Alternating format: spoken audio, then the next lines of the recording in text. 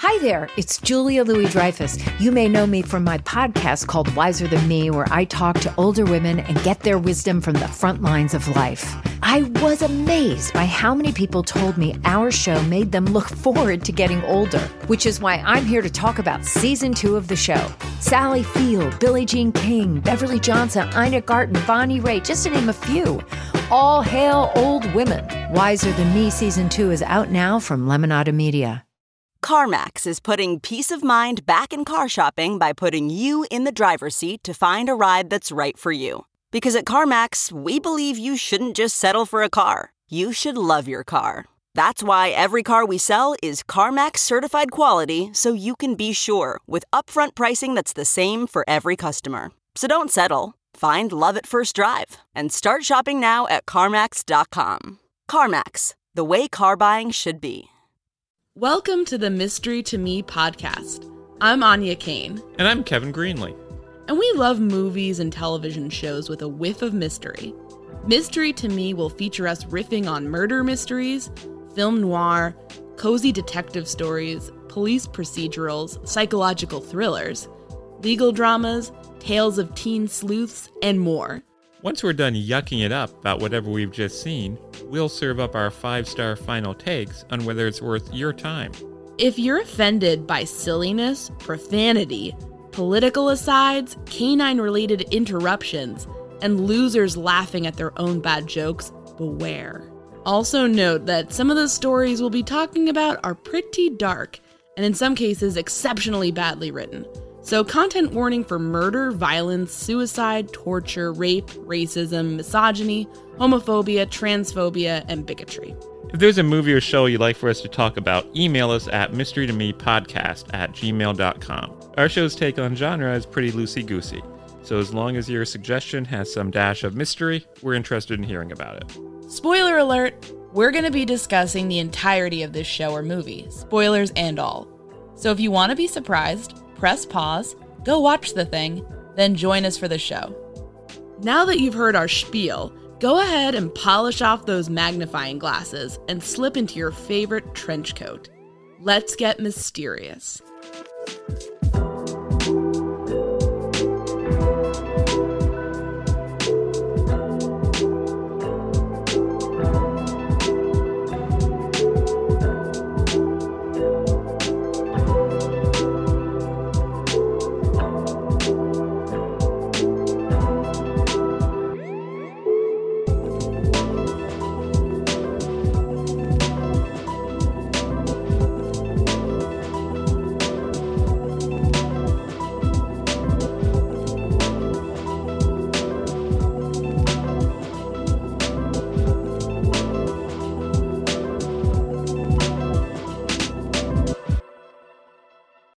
So, Kevin, what did we just watch?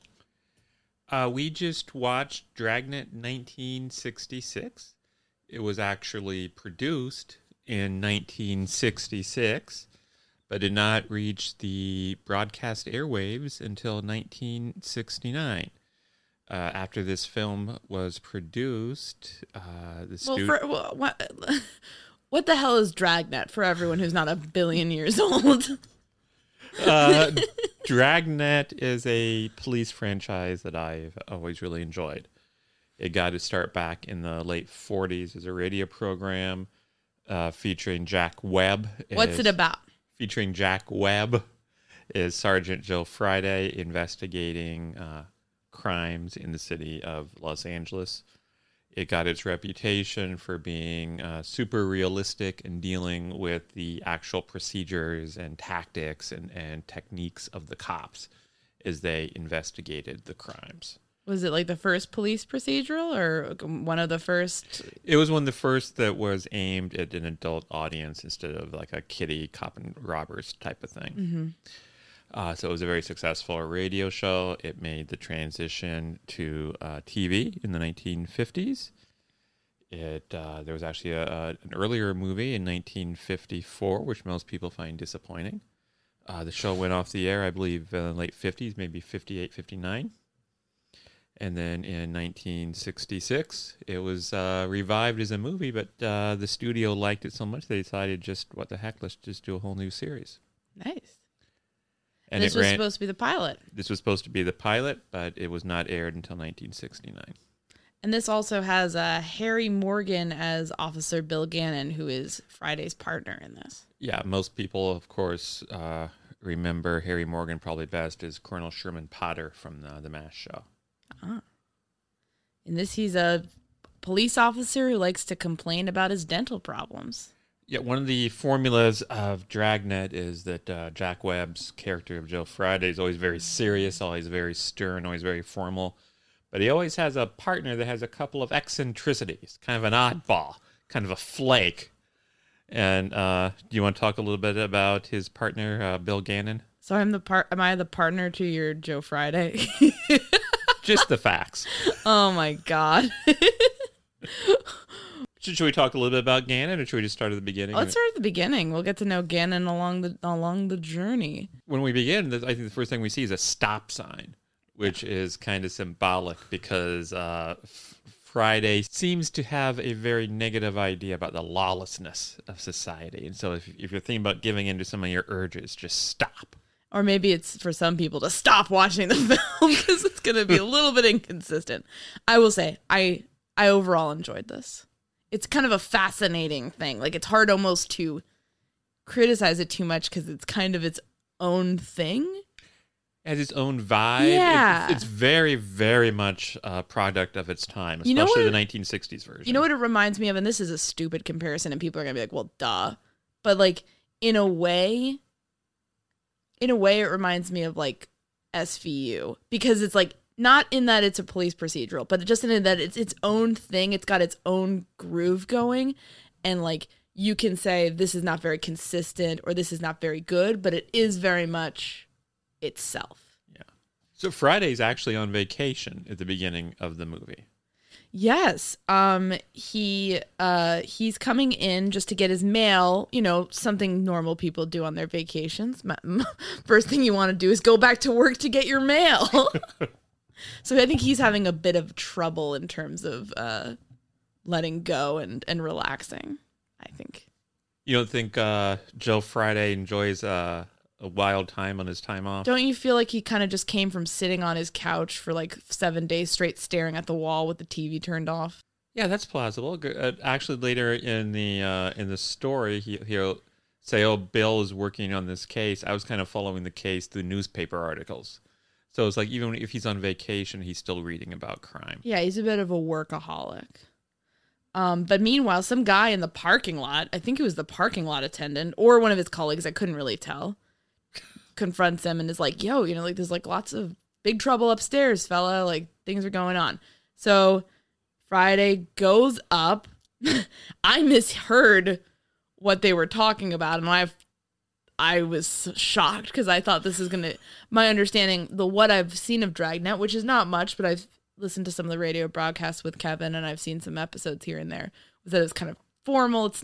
It doesn't like those long-haired hippie types. It's kind of corny. It's not like gritty or like people are cursing. Right. So what did you think you hear? So he goes up and talks to the chief, or one of the chiefs. One of the chiefs. I like that there's no chief. It's just a bunch of like bureaucrats above them. I thought one of the bureaucrats, one of the guys above him said, "We're up to our a-holes in this." But he said navels. So yes. I guess I'm just a sordid-minded young miss. Yes, it's a shocking indictment of how your mind works. I know.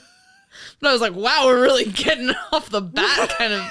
You said, yee-haw, now we're in for it. Let's go. And I hated to break the news to you. Anya, I'm so sorry they actually said something totally innocuous. Who says we're up to our navels? Like, who says that? That's just weird. It was a different time. Yeah, it was a strange time. But so the chief, when they said they were up to our navels and stuff, and so it's just taken as a matter of course, well, Joe Friday, you're going to end your vacation early and come back and help us with this stuff. Is it weird that I've started reacting badly to when this happens in movies or film? I'm kind of like, go take a vacation. Like, what are you doing? They have all these cops who, what are you telling me? Joe Friday's the only one who could have solved this murder? This isn't even a murder at this point. No, it's just a missing. Yeah, at this point. You're right. At this point, they say, Joe, somebody from the Soviet Union is coming, and then we need you to help with the security. Like, don't let your boss take advantage of you like that. That's all I'm saying. I feel like this Do kind self-care, Joe. Yeah, no, well, it's not even about hippy dippy shit like that. I mean, it's just like, you earned that vacation, go take it. Don't let people walk all over you. Stuff like this makes people be like, I want to be like Joe Friday. And, then their boss comes in and says, get back to work. And they're like, okay. Don't be like Joe Friday here, folks. Don't do it. So does this happen in the media world? Like if you're on vacation and you show up at your office, your newsroom, to pick up some mail, would like an editor come and say, no, you got to come back to work to cover this routine, unimportant story? I think it would be more likely that an editor would be like, what the hell is wrong with you? Get the hell out of here. Go take some time off, damn it. I'm terrible about taking vacations, so I can't criticize too much here. But no, I don't see something like this happening. In any workplace, frankly, I think people would be like, go home. Are you okay?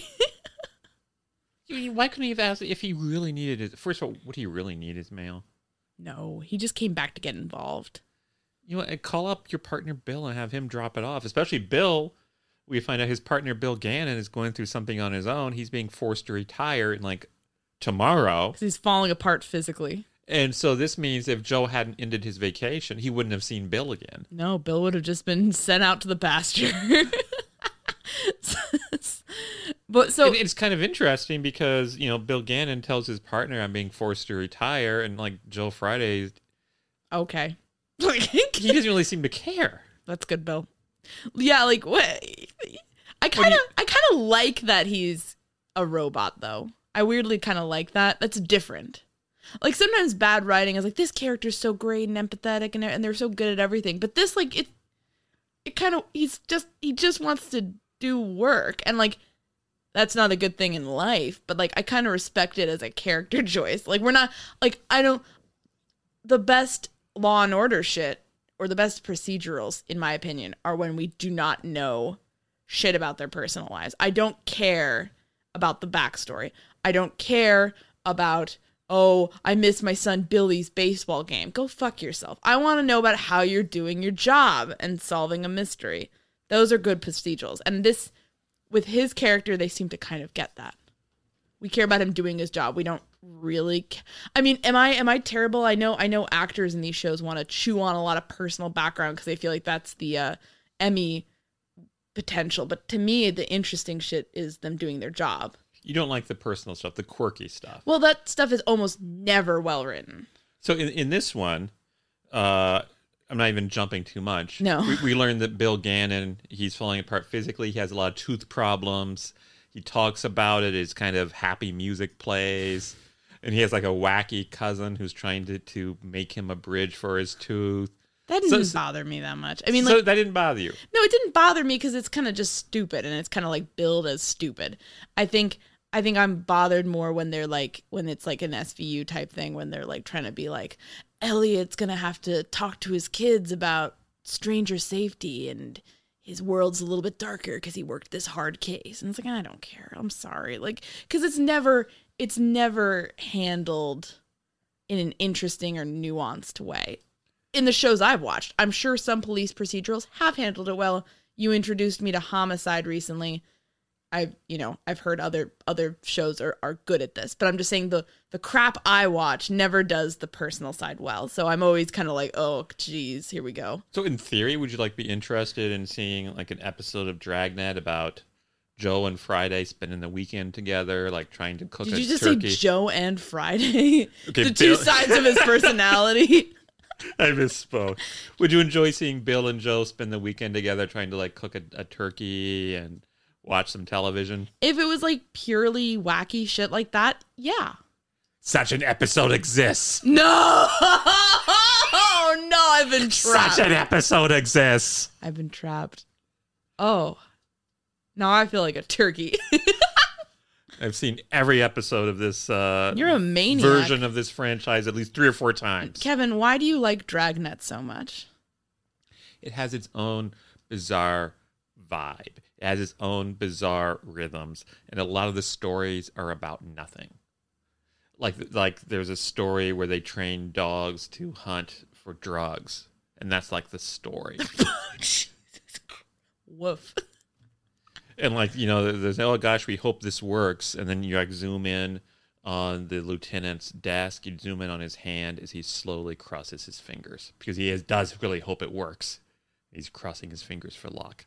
That's the kind of show it is. And there's a lot of straw man stuff where really exaggerated versions of hippies make ridiculous declarations that Joe Fry then like tears down effortlessly. Like conservative tears apart liberal hippies. Like it's like some kind of like YouTube conservative bait or something. Yeah, it's a very bizarre. I got a very right-wing vibe from this show. Yeah, it's very right-wing. Very right-wing. Is Jack, was the guy who played Friday very right-wing? Yeah, somewhat. Yeah, you could tell this is a very right-wing vibe, and it's interesting.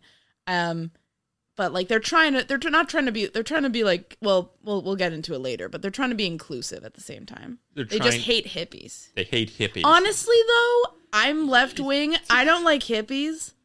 I don't like hippies. So you stand with Jack Webb and Joe Friday. A lot of hippies, people don't really, a lot of hippies sold out. The baby boomers, come on. They're not to be trusted. So are you saying you hate hippies for selling out? You want them to stay pure hippie? No, I'm just saying when your whole thing is just, I think the whole thing was always bullshit. And it was shown to be bullshit in how the baby boomer generation has turned out. But I think the whole thing was always just bullshit. It was just hedonism. So I'm not about that life. So would you like to see like an episode of Dragnet where Joe Friday goes on television and debates a really exaggerated, ridiculous, cocky hippie played by Howard Hessman of WKRP and Cincinnati fame? Such an episode exists! I didn't even... Wow. He cuts that hippie down to size. So do right wingers like think they're doing like a Joe Friday impression when they're like trying to like get people to debate them then? Yeah, I think so. But the thing is that doesn't work in real life because he has no charisma at all. He has no charisma at all. He gives lots of speeches. Yeah, everyone would be just like rolling their eyes and walking away from him. This is like the version of reality of a guy like that because he has no idea how he's perceived. So one thing I really like about the franchise is when you watch a lot of things on television, they're obviously the work of a committee. And this show very, very much represents the vision of one man, Jack Webb. It's very personal, the way it's written, the way it's performed and acted, the way it's shot. If you watch the series, you see they often wear the same suits. Mm-hmm. That way they can do like a whole lot of scenes all at once in like different episodes if they want to. One thing I'm sure you didn't pick up on because you're not 100 is because he would cast the same actors in supporting roles constantly. And so a lot of the people in supporting roles in this movie also appeared in his other series and other episodes of the show. Like he cast his ex-wife's current husband as a character in this. Well, that's kind of nice. Well, it's nice to give people recurring work, so I support that. It makes me curious about this guy who did it. One thing I noticed throughout this, and I'm sure it's in the episodes too, all the cops are like normal but very flat. Even the quirky cop, it's very flat. And in terms of affect, and not flat act, but like there's a kind of like a we're just normal guys. And there's not a lot of like emotion there. And then a lot of the witnesses are either very outlandish or sinister.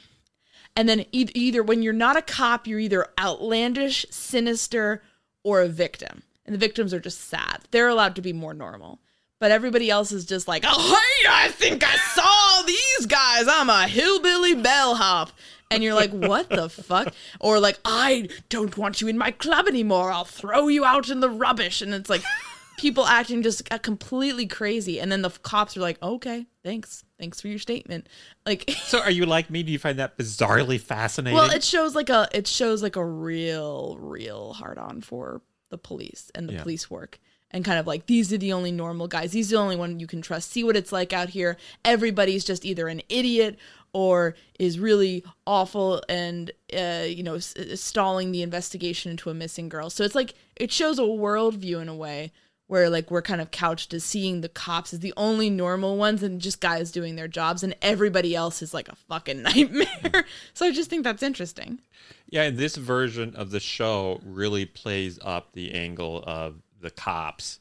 Like everything the cops do, even their smallest, most routine tasks, are somehow heroic and worthy of being made the subject of a story on television. I mean, like, would you be interested in seeing an episode where Joe Friday just works the citizens' complaint desk? Such an episode exists! Oh my God.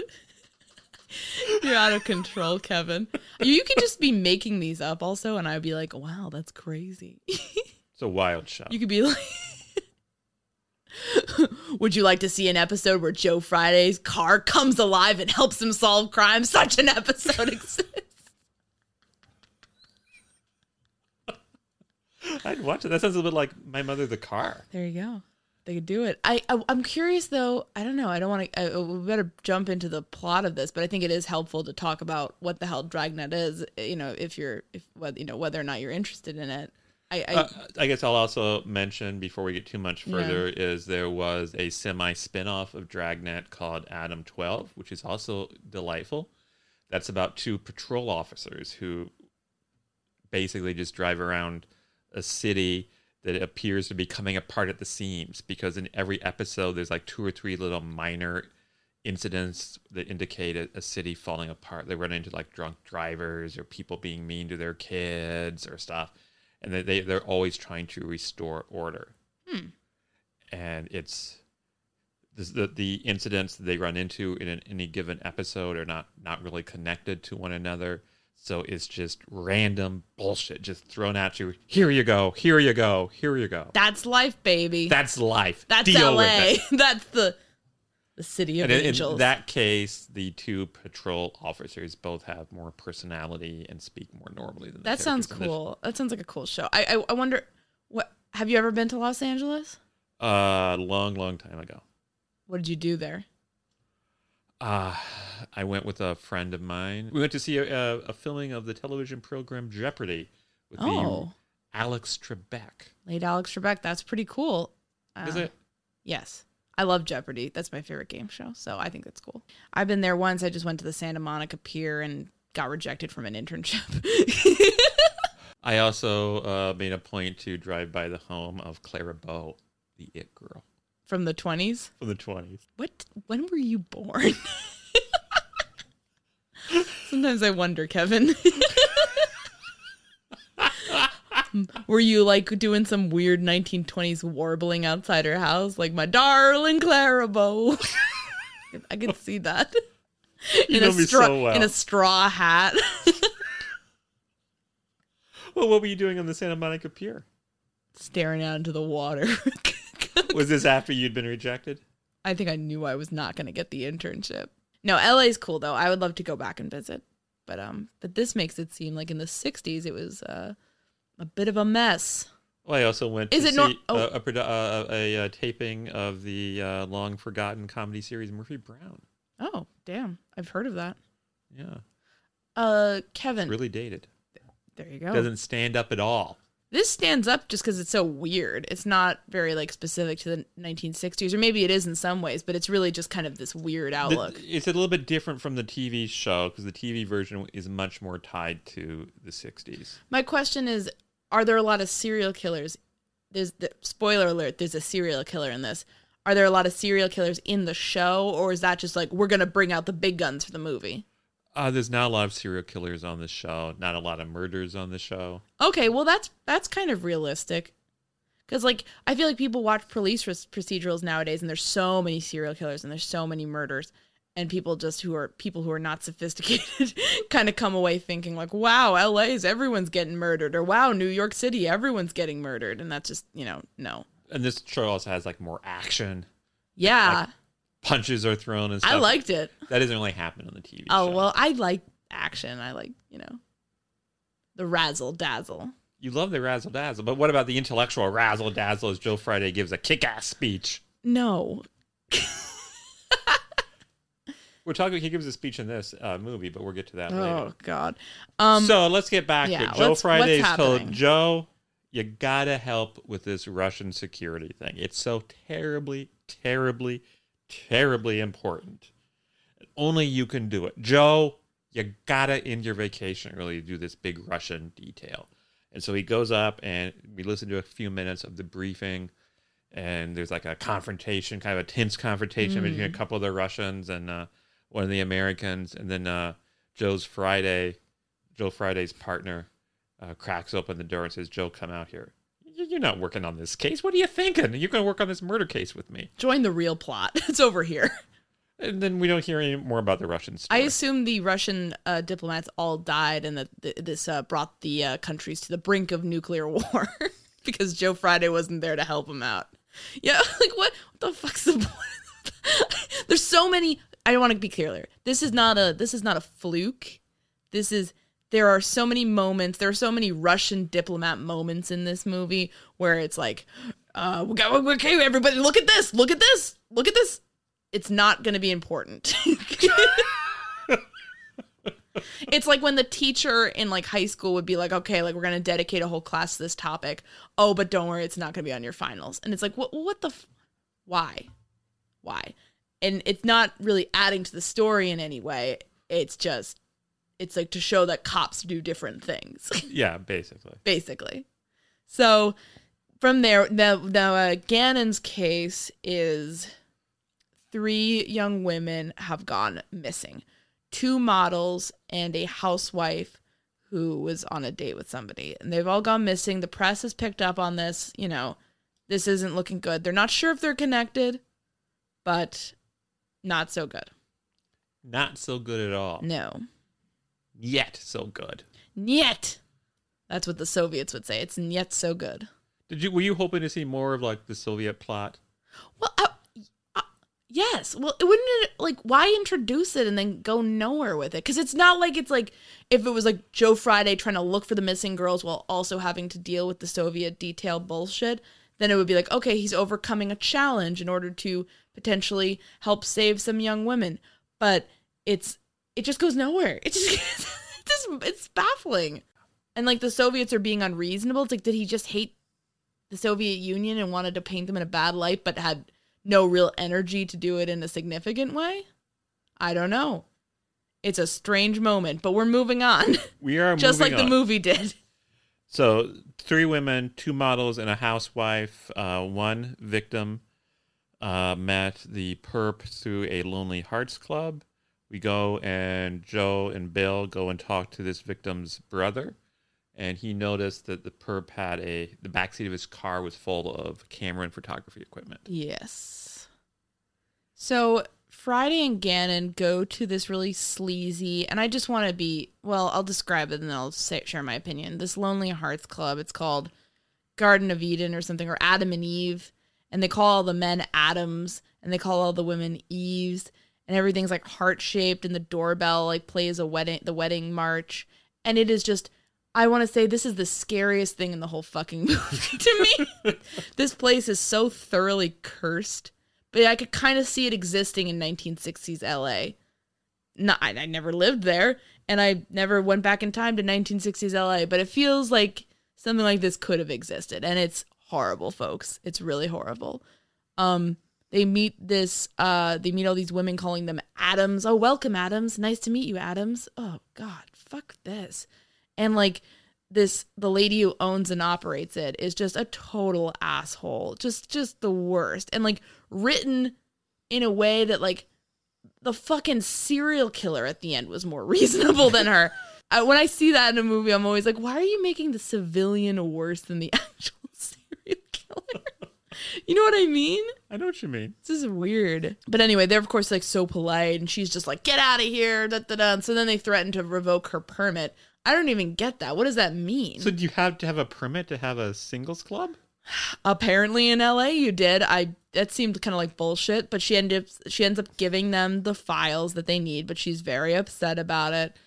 And so the file supposedly has the name and address of the guy who met the lady and took her out and killed her. Well, we don't know that she's dead yet. We have a pretty good idea. Don't be naive. Oh my God. This is L.A. Are you such a jaded LA cop? Yeah. Yeah, you are at heart. It's so funny because like Joe Friday's like such a nerd. Like you know what I mean? Like you wouldn't be intimidated by him in real life. Yeah, he's like a middle-aged man, kind of not really in good shape. Frankly, it looks like you could kick his ass. But I'm like what you call a hard body, right? Oh no, don't even. Oh, Kevin. Yeah, you're a hard body, honey. Don't worry about it. This file, he also gave a fake address. So, it's not a great lead, but they're going with it. Yeah, the address he gave turned to be a vacant lot. So then they say, well, let's bring in a police artist. And they have the victim's brother and the lady who runs the single club. Mrs. Kruger. Freddie's mom. Each give a description of this suspect. And Miss Kruger says, you don't pay this artist very much, do you? And they say, no, ma'am. He's a police officer. Suggesting the nobility. They don't work for the money. This whole movie has a real martyrdom complex for police officers.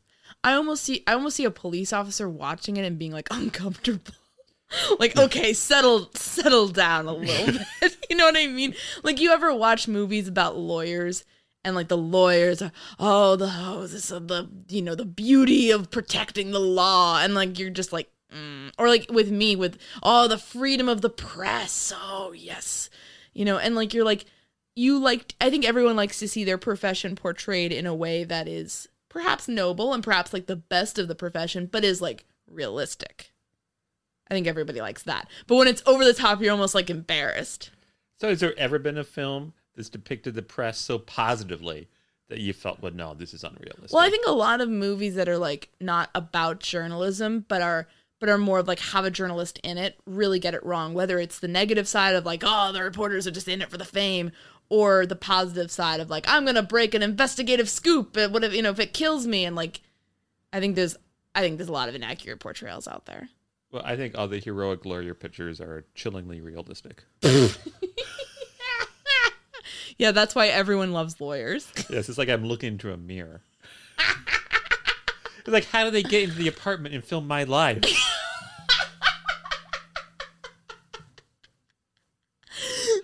Good Lawyers, the Kevin Greenlee story.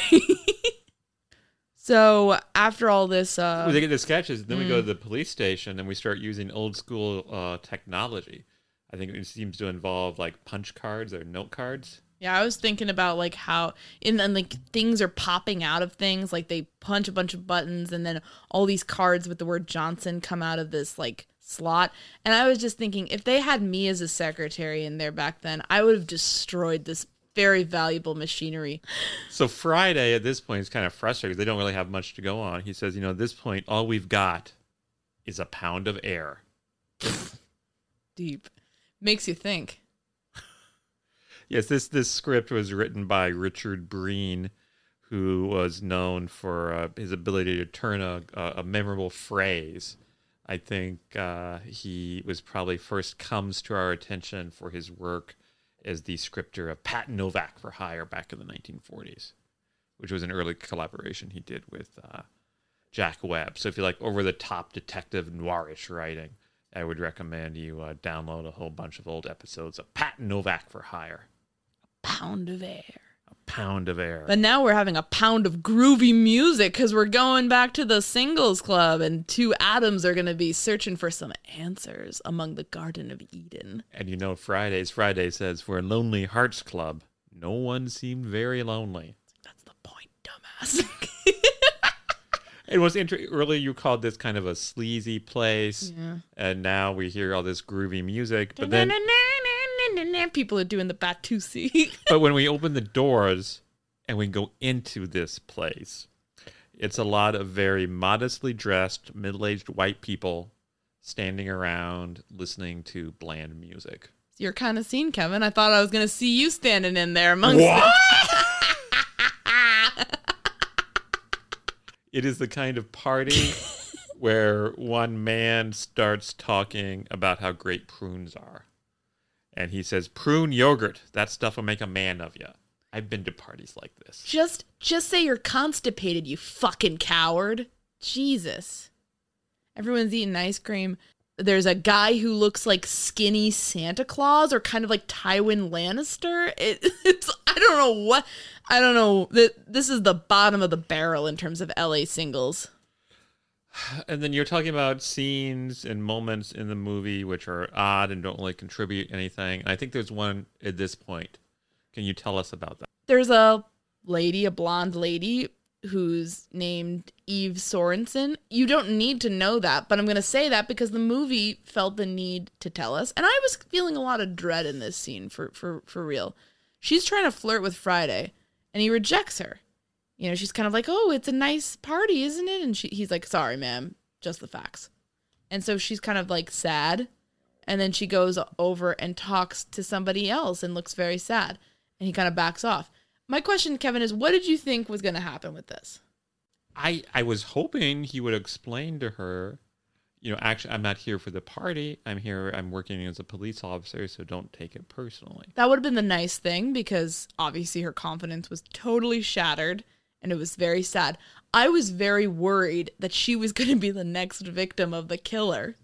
And that would have been stupid, but at least then it would have made sense why she was in the movie. I was going to be like, oh my God, he's going to reject this woman and she's going to go off and flirt with the killer and get murdered. But instead, that was it. That was all we saw of her. So after he rejects her and she talks to someone else, we have a scene.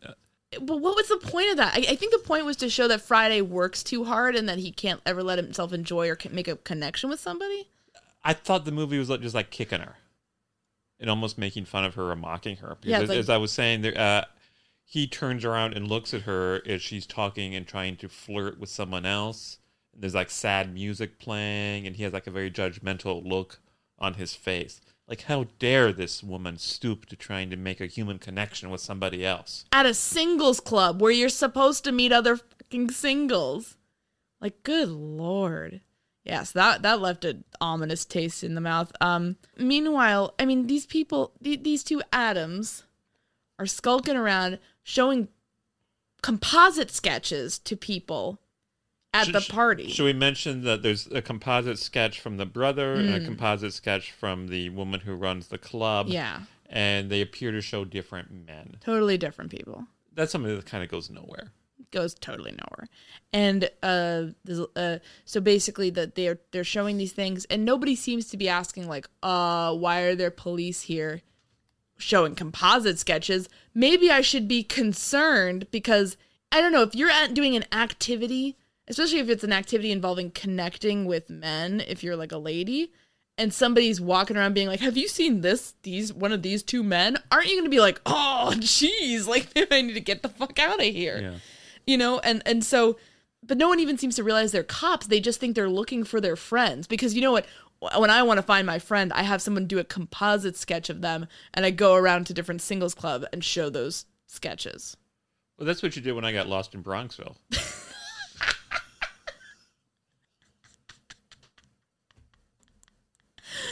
Oh, Kevin.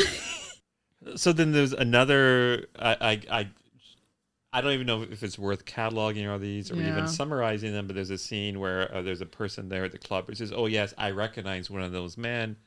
And then he says, well, you know, actually, I don't. Yeah. See ya. See ya, guys. All witnesses, all civilians are assholes in this, basically. Either they're assholes or they're victims. Or they're just weird. There's no, like, reasonable civilians, I feel.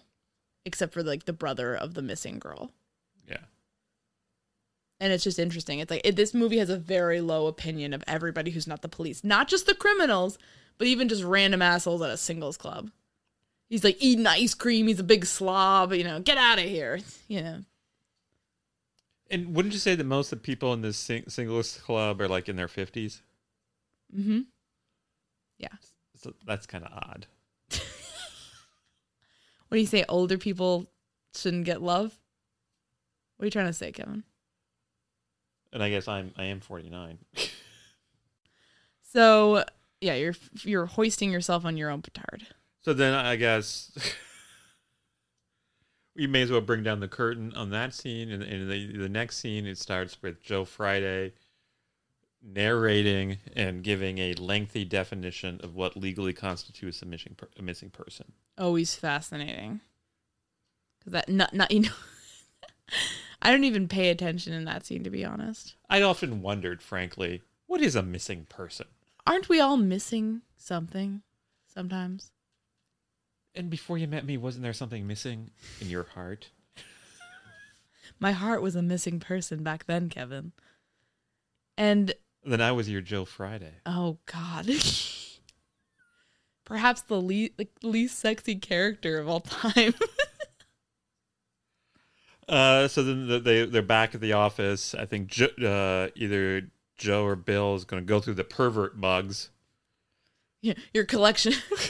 We also have a collection of ceramic pervert mugs in our house, don't we, Kevin? You're saying a little bit too much. Oh, no. But then another cop, who happens to be a man of color, comes in. I think this is what you were talking about when the show tried to be inclusive. Yeah, it's a very right-wing show in many respects in terms of its dealing with the police versus civilians.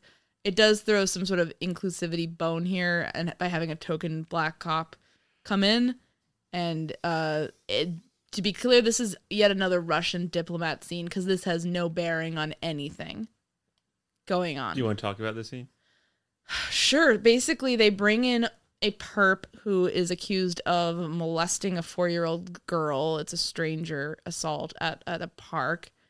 And the detective who brought him in once, who is the younger cop and who is black, comes. And I'm mentioning that because that is important to this scene. Brings in Friday because Friday collared him several times. And the problem is that the perp was arrested and confessed to the molestation, but then went back and said he didn't actually understand his rights when he confessed. He'd been Mirandized, right? Was Miranda in effect at this point? Yes. So he had been Mirandized, but then he went back and said he didn't understand his rights. Kevin, if this and they're acting like it's a really big deal and that he'll walk in like 3 hours if they don't get him to confess. My question for you, Kevin, is if this would work, wouldn't nobody go to jail ever? Because everyone would say, I didn't understand my rights. Yes. And also, if this was a real thing, would you deal with this problem by bringing in Jack Webb to come in and yell at the prisoner? That's basically what their strategy was. Yes. No. But I'm just saying it's kind of a lot of this movie seems to be almost like making excuses for law enforcement in a way, because it's like, you want to know why there's so many pervs and freaks out there? It's because of dumb rules like this that let the bad guys out. And then it's like, that's not even a thing. Was that a thing in the 60s? I don't think it was. I mean, it's just baffling. There was obviously a crime wave in the United States starting in the 60s going into the 90s. So, I mean, obviously there's an uptick in violent crime and things like sexual assault. That was a real thing that happened. Real thing. But in terms of it being because, liberal hippy-dippy rules like this make everyone get out. And I'm the kind of person where, when you look at 1960s and, 1970s shit, you're always like, oh, my God, why did they let this guy out? There definitely was an issue in terms of not realizing that sexual assault had a huge recidivism rate, So there's a problem here, but the problem wasn't that there was some bullshit rule like this. So that's just frustrating. I don't know. It seems designed to make average civilians who don't know much about law enforcement to be like, oh man, those poor cops, they have all this stuff to contend with. And I don't know. Could I be being too harsh? Could there have been a rule like that in 1960s California? Seems unlikely. Seems unlikely. Yeah, I think it seems unlikely. You want to talk about... Oh, well, I want to say, so going back to this, Friday gives him the what for. Friday gets to make a big speech and dunk on this child molester. What motivates Friday to lose his temper? Well, the child molester is not just a horrible person for being a child molester, he's also a raging racist and calls the black cop a slur. And The N-word. The N-word.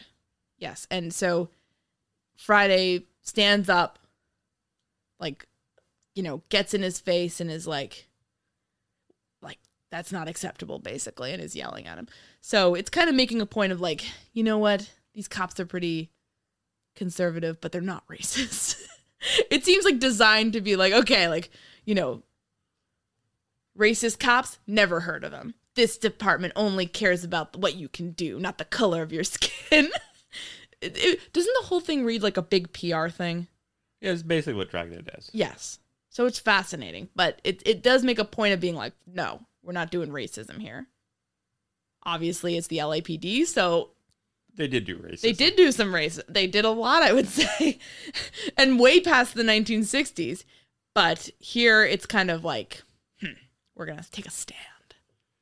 In his speech, though, he makes a reference to every hoodlum Yeah. from Kane up to Capone. I don't know What did you think of that, Miss Kane? Well, I don't understand. Did you feel called out? I don't understand why he had to call me out specifically, because I've turned my life around in many respects. So a little bit rude, but kind of nice to get my name out there. Yeah, I thought it was kind of deserved. You're the one who gave it to them. You wrote into Dragnet and been like, you know what hoodlums you can really include along with Al Capone? Anya Kane. I sent that to the web page. Oh, God damn it. That's from my friend Jazz Williams. That's his joke. You gotta give credit. Gotta give credit. He at one point was going to do a fanzine, and he suggested that I have a page every issue where I write about Jack Webb, because I love Jack Webb so much. That seems like it would And be then our it- ideal job. We would call it the web page. Jazz Williams, everybody. Or pardon me, Jazz Jacoby at this point. Kevin, you haven't really explained why you like Jack Webb so much. And I guess, like, you know, you're very left-wing, to be clear. You're not just some weird guy with a lot of weird political opinions who, like, this appeals to on that level. So Right. What's going on here? Are you okay? Isn't he a fascinating personality? I mean, but Don't you find him magnetic? but I guess what's doing it for you? I mean, like, wouldn't you love to see a movie where Jack Webb plays a grizzled Marine drill instructor? Oh my Such a movie exists! I'm just I don't understand. Like, I do, but I want to hear from you. What do you want to know? Did he have a successful career in Hollywood? I guess he got several movies and TV shows made. So Well, yeah. of course, he first came to prominence for his outrageous radio comedy show. My God. So wacky comic actor in that. He was a huge fan of jazz music. Okay. He married Julie London, who was regarded as a very sexy redheaded singer. I think I've played some of her tunes for you. Yeah.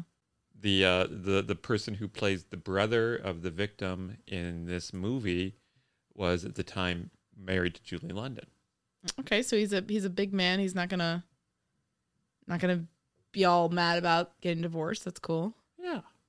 I guess I just still don't understand, but I guess we can move on, because maybe you need to dig a little deeper to understand this about yourself. It's fascinating. Your enthusiasm for Mr. Webb.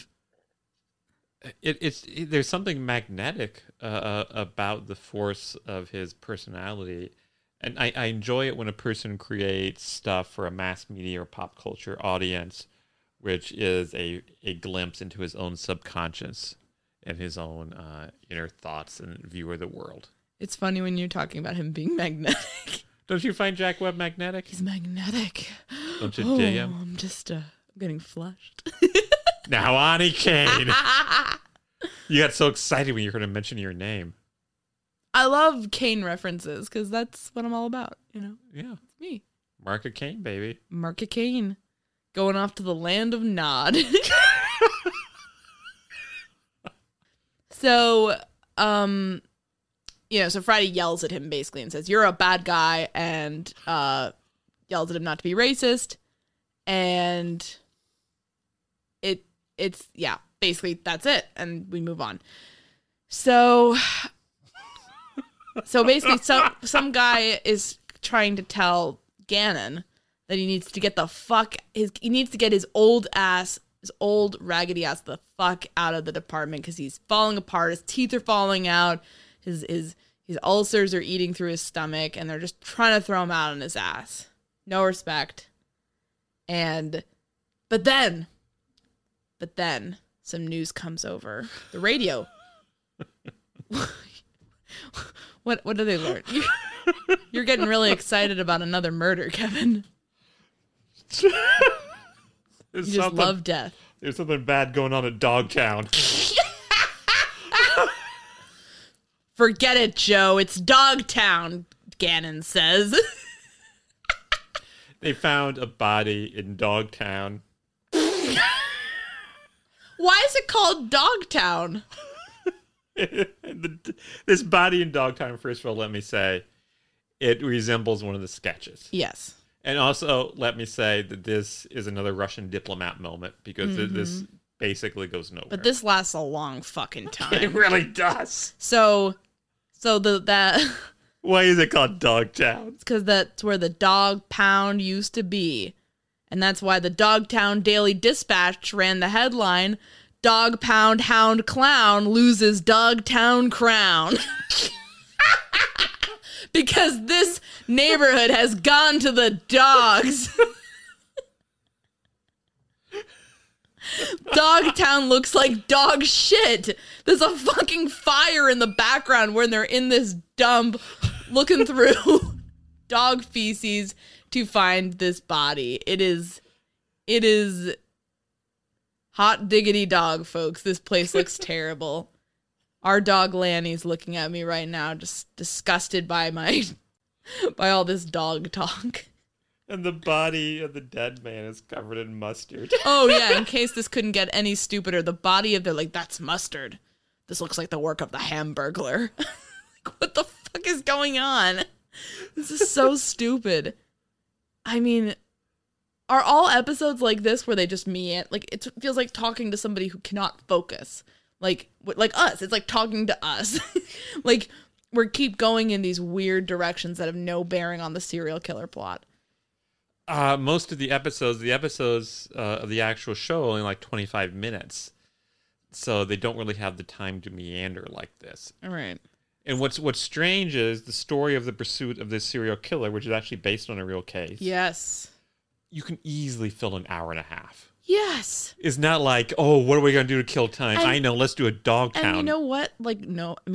This case to me is it's a Harvey Glatman case. It's very chilling. I've unfortunately, it's scary to read about, frankly, because it's just horrifying what he did to these women. And I guess it's like, it's kind of ridiculous because I don't know who reads that and is like, we're going to write a story based on this, and is like, you know what we could use?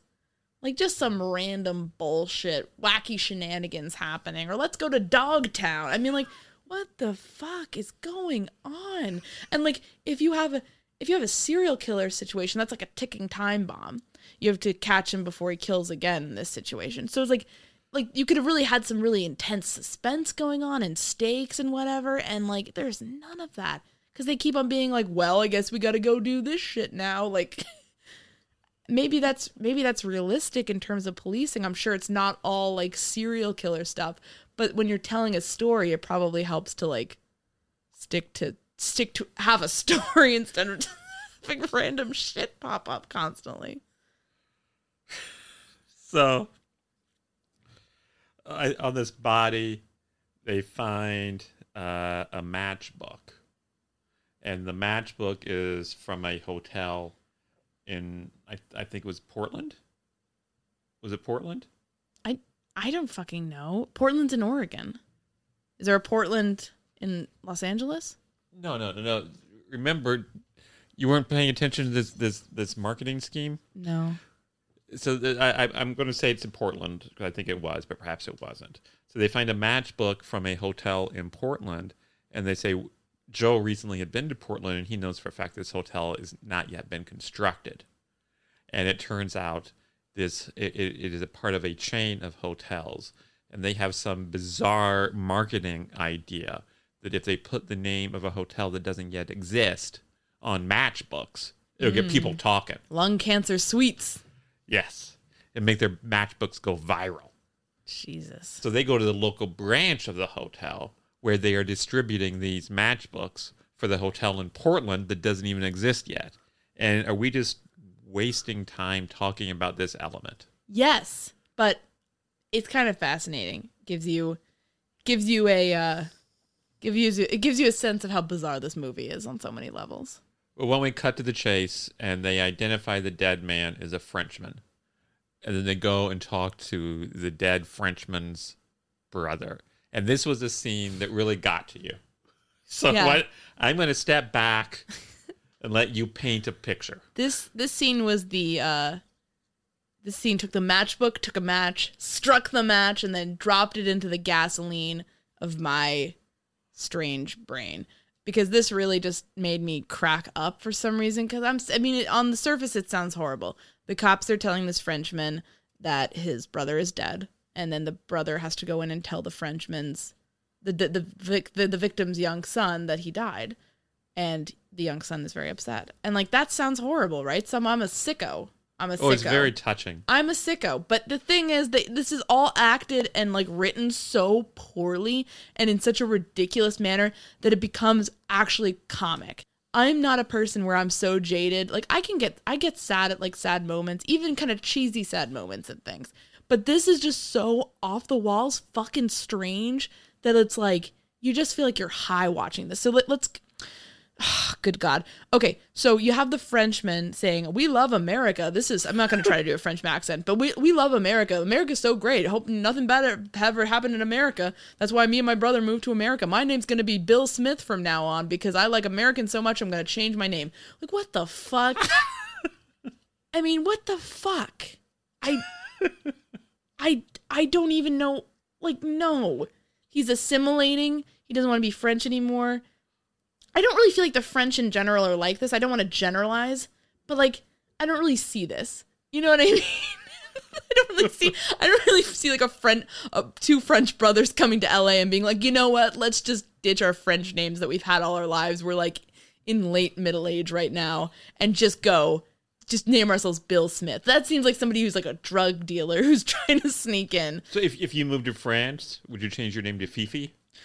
Well, I might have some troubles because I think AINE means like eldest or something. So I would be older Kane. Fifi. Kevi. So anyways, this guy's going on and on about how great America is, and these two dipshit cops are just letting him talk up how great the USA is. And then they're like, "Your brother's dead. Welcome to America, asshole. We killed your brother." Oh my God. And then they go into some room where there's a couch in the room, I'm pretty sure, at least somewhere that it looks like it would be more pleasant to sit. But this little French kid is sitting like on this weird stool really awkwardly, doesn't look comfortable. And then it's just him excitedly talking in French to his uncle, who is slowly telling him that his dad is dead. And this kid keeps on being like, la la la, America, like singing. And it's like, what? This is dragging on for... All you had to do is have the kid, his eyes well up, close up, and then he's sad, and then they get out of there. That's all they had to do. But this goes on for like, it feels like an hour. And, finally Claude, the brothers, the uncle is like, "Your father is dead, you little shit." Or that's what I wanted him to say. But finally the kid gets the picture. I'm just thinking, what the fuck was the point of all of this? And then the kid comes up and hugs Friday and is weeping on Friday's pants. And Friday says, "You don't have to translate anymore." And it's like, Jesus Christ. This was, it, like, the corniness level. I mean, I think Friday didn't need a translation anymore because he understands the language of corny fucking dialogue no matter what tongue it's in. It's just ridiculous. So this whole scene made me laugh. I don't think you're supposed to laugh in a scene like this where it's a child mourning their parent, but that's where this movie got me in terms of mood. Our next scene, during the course of that, they find out, that French guy went to a restaurant. So and of course the French guy leaves a note for his brother being like, these two men want to buy my jewels. I guess I'll go out with them to this like creepy restaurant and go out to a vacant lot with them and then, make sure have my back turned to them the whole time. What could go wrong? And that's just how they buy jewels in America, I guess. It's like, oh my God. So they go to the restaurant and there's this parking lot attendant who's very folksy. They start asking him and he says, keep in mind, he's playing a banjo during this entire scene with straw hanging out of his mouth. He saw 3 guys, and he's, what do these 3 guys do? Murder each other? Yeehaw! He's very folksy. So, yeah, this whole thing is just losing any momentum it had built up. Okay, you have a serial killer preying on women in LA. Let's just divert to all these bizarre fucking side plots. And of course they made the Frenchman's murder like the stupidest thing in the world. Yeah. With the mustard. The mustard. God damn it. He's covered in mustard and ketchup and relish. More like hot dog town.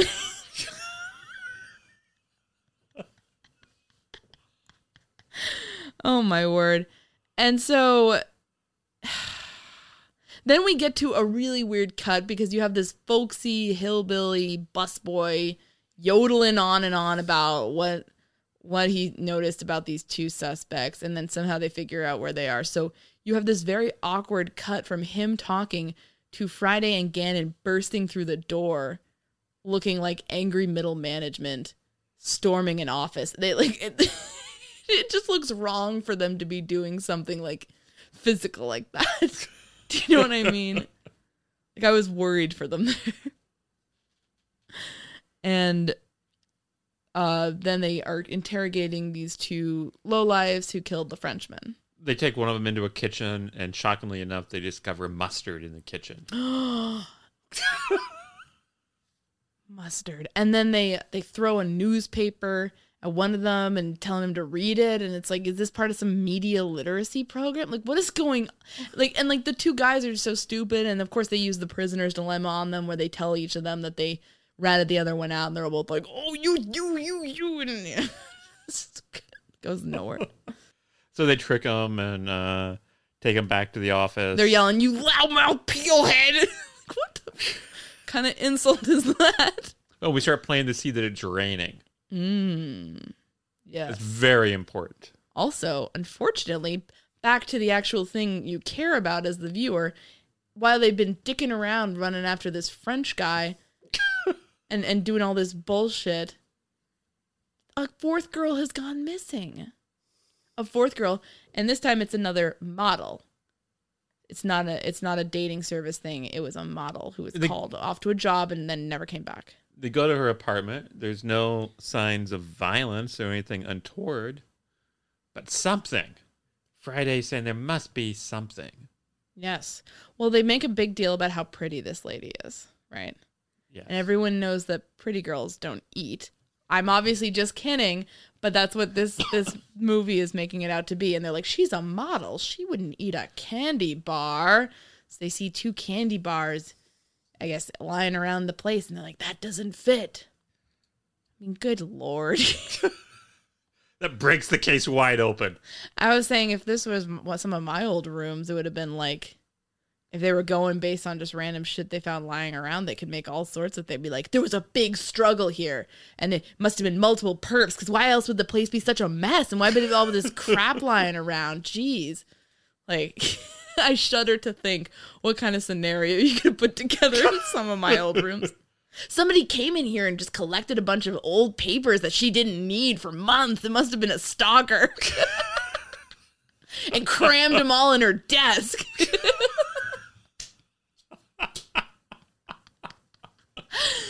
You know, this clue of the candy bars was about all they had. You could write it on a piece of confetti.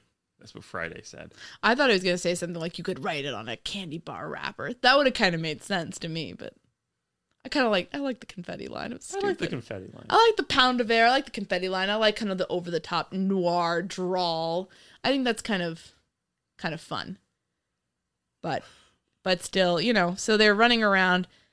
So they go to a nearby retail store which sells candy. They find some guy there in a big comical yellow duck raincoat and really big boots.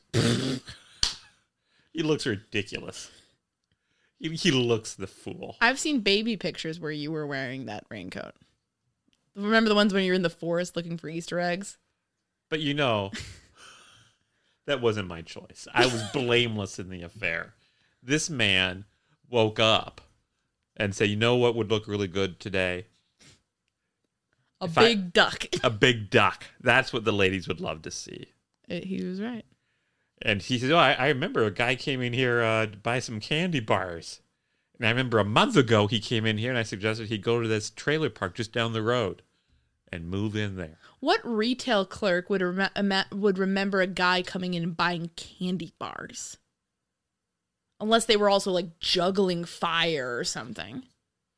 Are you suggesting that this film is not realistic? No, it's not.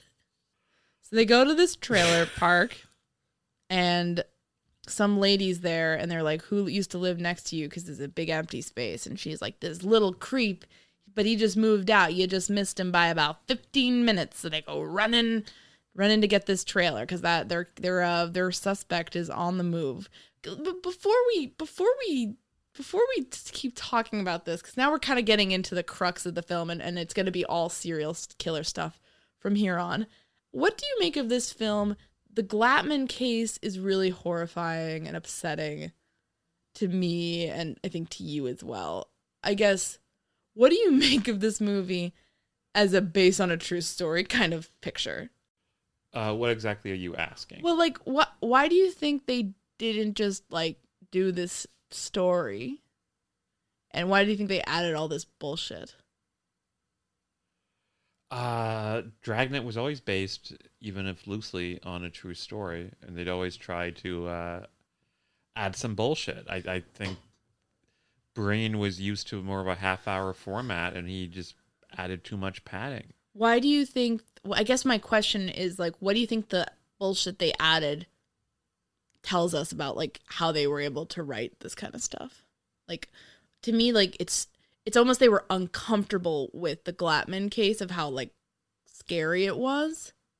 And they didn't want to focus too much on it, so they kept on distracting the audience with, like, but look at this! They're doing this. They didn't really focus on what it must have been like for those women. And other than a couple of quick scenes with the brother, they didn't really deal with the people left behind after those victims died. Yes. We spent more time on that Frenchman's kid than we did on all of the women who died. Does the show really get into, like, women being victimized by, like, predatory men like this, or does it kind of tend to dodge that kind of stuff? They do a couple of stories like that. Yeah, I'm just curious because it feels like the movie is uncomfortable with the central crime here. Yeah. And if it wanted to just be something where it's like you're just seeing the police's day play out, but there's also this undercurrent of dread with the serial killer, it's not that kind of thing. It's more of like you're just kind of diverting from the main plot and then coming back onto the main plot road. And it's just interesting to me because I felt like I feel like there was an element of, like, discomfort with this material because, this is kind of, I mean, I'll just trigger warning. This is dark and it's about a serial killer, but this guy would go around and be pretending to be a photographer, and then he would tie women up, photograph them, and strangle them. So it's like a really horrible, horrible case. The pictures are haunting. I regret if you Google this case, be warned, there's pictures out there. They're very disturbing. I wish I had not seen them because I will never forget them, and it's very upsetting. So it's like we, based on basically making an accidental Google choice by looking into this case, saw things that we're haunted by. But this depiction of it isn't particularly haunting. No. It's kind of just, oh, well. We even see a version Like a recreation of the pictures. I didn't look at that point. Okay. It's not at all as haunting as the actual pictures, which I saw when I was in high school. My high school library had a collection of books on famous crimes, and I was paging through it, and I saw those pictures, and it was very upsetting to see. Yeah, I saw them on like Reddit or something. So it was, yeah, I still can picture them, and I don't like thinking about them, and I really wish I hadn't seen them, because it's really, you can see the fear, and it's really horrifying, and it's like, and, you know, there's an element of like, let them, like, I wish these pictures weren't out there. Do you know what I mean? It feels disrespectful to the victims somehow. But anyways, I mean, that's different from this picture. This movie, though, doesn't really seem to be contending with the crime. And I guess that's just interesting to me because it's like, it was very much an LA crime because most of the victims were models, and that's, you know, it's the entertainment capital of the United States. So people are going there to have acting careers, have modeling careers. They're getting taken advantage of by these predatory men. This is like an extreme case of that happening because he's pretending to be a photographer. But, like, I don't know, we just get a very glancing look at it, and it's more like a problem to be solved than anything that they're kind of really like, oh my God. And I didn't feel like a lot of dread watching this film, to be honest. I was kind of surprised by that because I thought they could at least get something going in that department. What do you think about that? Yeah, I think you're making really good points. This, at its heart, the case is the story of women who are raped and murdered and terrorized by a man. And this movie is the story of men. It doesn't really look at the female perspective or the perspective of the victims. Well, I mean, I'm not even expecting a 1960s show to be like particularly interested in that. But I guess I thought, even if it was a male-centric look at this kind of crime, I thought they could get some suspense going. I thought they could get some dread going. What's going to happen? How are we going to get this guy off the streets? But because the movie is so preoccupied with its side plots, it almost feels like the movie itself is forgetting. You know, it's like somebody who has a bunch of things to do and they keep on being like, oh, I better do this. Oh, I better do this. And you're procrastinating to get away from your major task. And so it ends up feeling kind of almost like an afterthought to me a little bit. And it's like, again, like, I'm not even expecting them, get the female perspective. I mean, that would be ideal, right? But I didn't necessarily expect that. But I expected more of like oh shit, we have a serial killer in LA. This is really bad, people. Let's double down and figure this out. But it doesn't have that urgency. No. And there's not even a sense of urgency in the scene coming up when the serial killer has parked his trailer right by the side of like a cliff or something.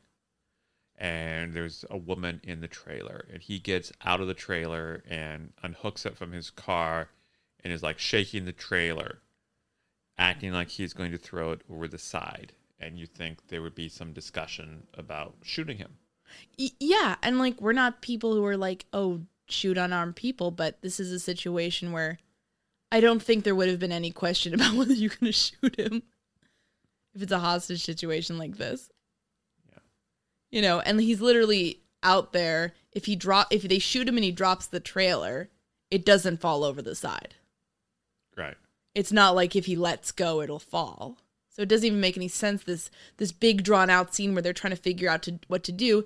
Those kind of scenes really lose a lot of effectiveness when there's a very obvious solution on what you should do and it's not being taken. Right. And also it's loses a lot of tension because everyone seems very, very calm and relaxed.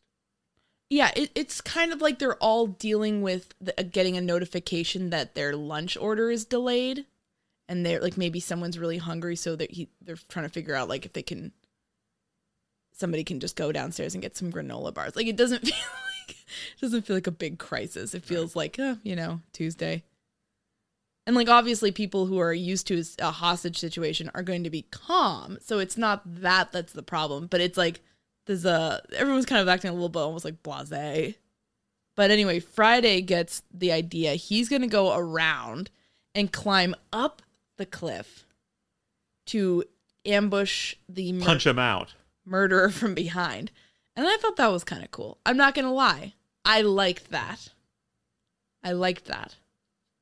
How does that work out for Joe? So it's raining and it's like kind of an 80-degree incline. So he's fallen down the hill.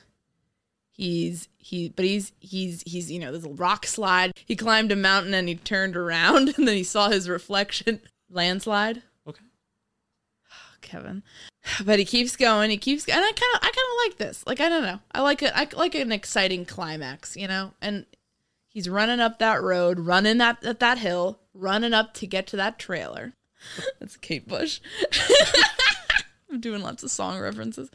He then gets into a big fight with the suspect. They're punching each other in the face. They're grabbing each other. And eventually Friday sort of unrealistically punches this guy out.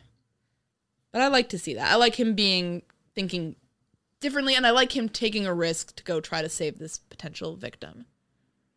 But he was too late. They are able to stop the trailer from going over the side, but when they look inside, they find that not only is the woman inside dead, she's been dead for 8 hours. Yes, so it was just a bluff the whole time. So they get the perp back to the interrogation room, and he keeps on talking about how this mysterious toolbox. They know what they know everything he did because they have the toolbox, and they kind of trick him into telling them where it is. And he gives them the key, so they go get it, and it's all these pictures of his victims. So now they have him, they obviously had him dead to rights, but now they have the evidence of all this crime and all these horrible crimes against these poor women. And he even says he'll take them to the bodies. He's pretty blasé, pretty blank. And my interpretation is that is pretty true to how Glatman actually was. Yeah, that's my understanding too. And there's a line of dialogue coming up, which apparently is taken directly from something Glatman actually said. It's if the whole movie had been about this, it would have just been depressing as hell. But maybe a better movie, maybe better written, if they'd kind of taken an unflinching look at this. But it flinched quite a lot. It was a flinching take on the Glatman case.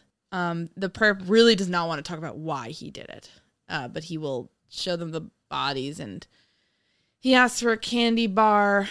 But then, after he's photographed by the press, for some reason he does a heel face turn, and he tells them why he did it, and said that the girls themselves, the women he murdered, actually asked him to kill them, and they say, "What do you mean?" And he said they said they'd rather be dead than be with me. And again, that's something that Glatman apparently actually said. Yeah, motherfucker was doing like a one-liner or something. What a piece of shit. Doing his comedy routine. Yeah, what a piece of shit. And then he eats his candy. He's booked on murder. Bill Gannon is forced to retire. He says he's going to have to make a living. He's going to have to work as a guard down in Pismo Beach. Pretty bleak. And after that, it's not played as bleak, though. Which itself is kind of bleak. Yeah. This is just the norm. You're being forced to retire from an interesting job where you contributed to society. You're just going to be doing a minor drudge work now. Mm-hmm. Yeah, that's okay. That's okay. Maybe I'll drop by and see you sometime. Also, you just had to bust a guy who murdered 4 women for no reason other than his own sexual gratification. But, have fun guarding those electronics. And so then, Joe Friday says, well, 8 months went by, and then I went to get my physical, and there's, happy music playing. Dun, dun, dun. Don't worry about what you just saw. Maybe that was just an unhappy dream. And then Friday says, those socks and bony knees could only belong to one man. Was that kind of a sexual innuendo? Or are they implying that they hooked up and he saw his bony knees and his socks before? It was a little strange, Kevin. That's all I'm saying. And I found this... Are there Gannon and Friday shippers? There must be. I found this change of tone to be sudden and really jarring. This was very disconcerting. I said that the scariest part was the bit with the singles club, but this was really This was like the equivalent of having a really dark conversation with someone and then them going blank for a second and then smiling right at you. Like, it was like, ugh.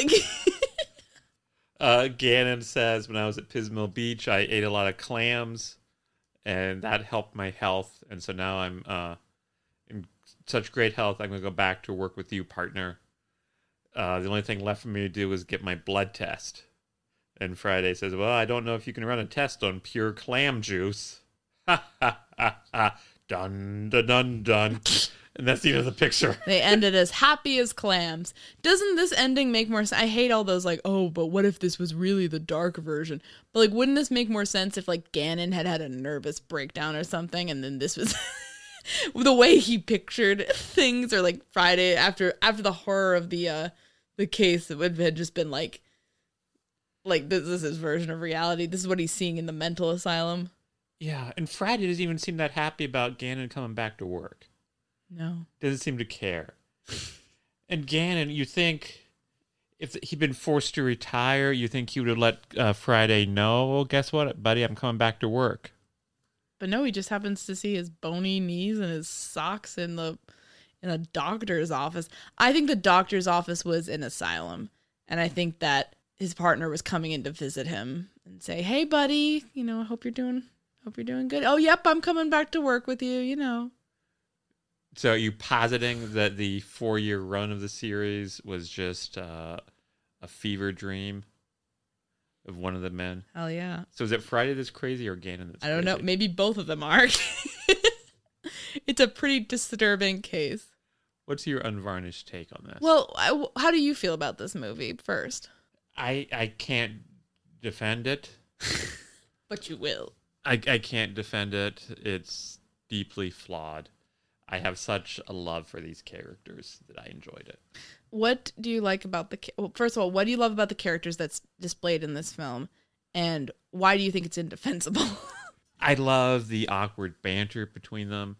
It's like when your uncle or grandfather tries to be funny and with it, because they have Gannon doing all of these so-called quirky things, like, oh, isn't this humorous? He's trying to get a new bridge for his teeth. What? Yeah. So that's kind of fun. I love the humorlessness and charisma-free performance of Jack Webb. I just really dig the vibe of the show. It doesn't handle this case well. The narrative is bungled and confused. There's lots of side journeys that don't add anything. Yeah. So yeah, it's indefensible. I really enjoyed it. I agree. I weirdly enough enjoyed it too. I have no idea why. I drank your Dragnet Kool-Aid, or clam juice, should I say, because I weirdly enough did not hate this. I would have to really think about why, Kevin, because it really on paper sucks. But like, it weirdly enough, like, it went down easy. I guess maybe in a way it was a good procedural, because it's like, just here's a bunch of people doing their jobs. We'll see how it works out. So do you find Jack Webb somewhat magnetic at this point? Oh yeah, 100%. I get that. He's very strange. I like a character that shouldn't really work, and like, it was just very flat and kind of like very work obsessed. Who's work obsessed but not making a big deal about it. You know what I mean? Who's just clearly obsessed with work. So would you like be interested in theory and like seeing a movie where Jack Webb plays the editor of a newspaper? Such a film exists. Oh god damn it. I would. But no, it's called 30. It. You're like a Webster's dictionary over here. I think we're about done. Now wait a minute. I got to do my unvarnished Yes, take. Why don't you clam up, Kevin, while I do my unvarnished take? So, Dragnet 1966 nets some suspense and interesting moments, but much of the film is not connected to the central mystery and just drags on and on. Thanks for listening this week. I'd like to give a special thanks to Kevin T. Greenlee, who's no relation to me. He's the guy that composed the great music for this podcast, and you can find him on the web at kevintg.com. You can follow us on Twitter at Mystery to Me. That's mystery_to_me_. and at Mystery to Me Podcast on Facebook and Instagram. And you can always send us recommendations and feedback of any kind at mysterytomepodcast@gmail.com. We're not teens setting up Hotmail accounts in the early 2000s, so all of those spell out 2 as T-O. Thanks so much for listening.